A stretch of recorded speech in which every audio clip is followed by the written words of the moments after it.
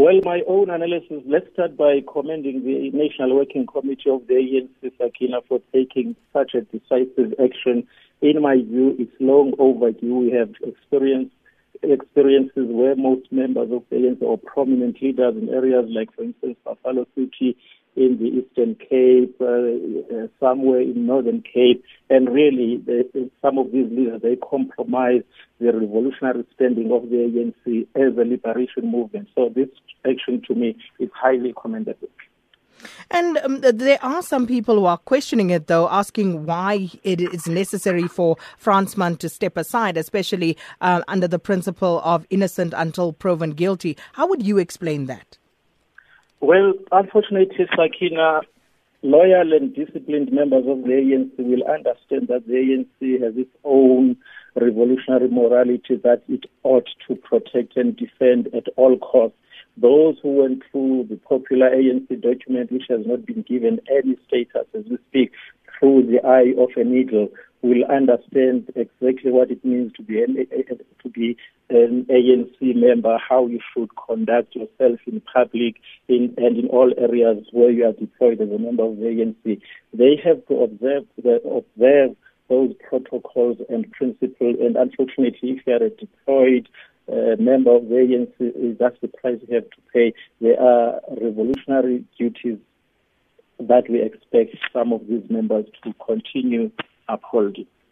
Yes, this was an NGC decision by the ANC, but how much of this would you say is due to election pressure?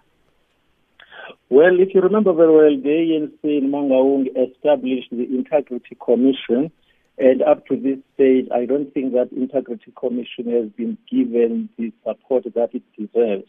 And this decision, in my view, it reinforces this Integrity Commission. It gives the Commission enough scope so that it can act on similar circumstances. So in my view, it's a radical implementation of that Integrity Commission. And I think ANC members, as the spokesperson was saying, will have to understand this is the price that we have to pay if you're a member of the ANC. And many of us understand the ANC when it was not fashionable to be a member of the ANC. It goes with certain sacrifices.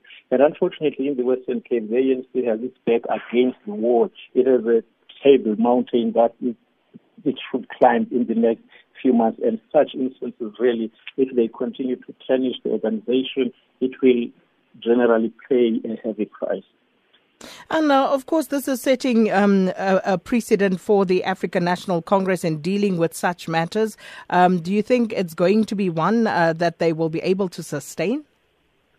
Well, they have no other option, Sakina. You know, the African National Congress, as we understood it, Sakina, it led the struggle for national liberation. And if you go back to its leaders, for instance, the likes of Babalu Tuli, Oliver Tambo, Nelson Mandela, you know, if you look at that leadership, you know, there are certain values, there are certain ethics which define their conduct as leaders of the organization, as leaders of society. And the question therefore arises as to whether the current members of the ANC understand what it means to be an ANC cadre, what it means to be an ANC member from a branch level, from your district, from your region, from your province.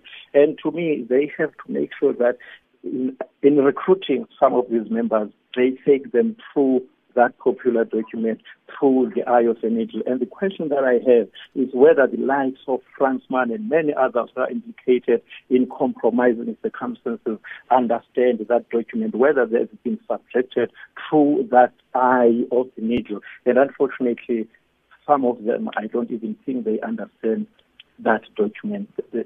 Most of them, in my view, if you look at what is happening, for instance, where members in Oxford of the ANC can start a knife fight, you know, a member gets stabbed, and you ask yourself, are these members of the ANC or they happen to be in the ANC? So in my view, most of the people who are in the ANC, they are just in the ANC, but are not genuine, loyal and disciplined members of the ANC. So the ANC has no other option but to instill and reinforce its revolutionary morality, and that's the responsibility all its members should carry.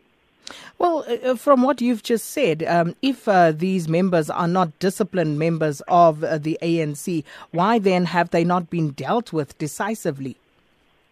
The problem, Sakina, it goes back to I've been very, very critical of the ANC 1 million campaign. The danger with that campaign, it means that you rake every jack and jill in the street without subjecting that membership through these rigorous processes, without subjecting them through that eye of the needle. And if you just rush, I studied what we call the Marxist-Leninist philosophy at varsity.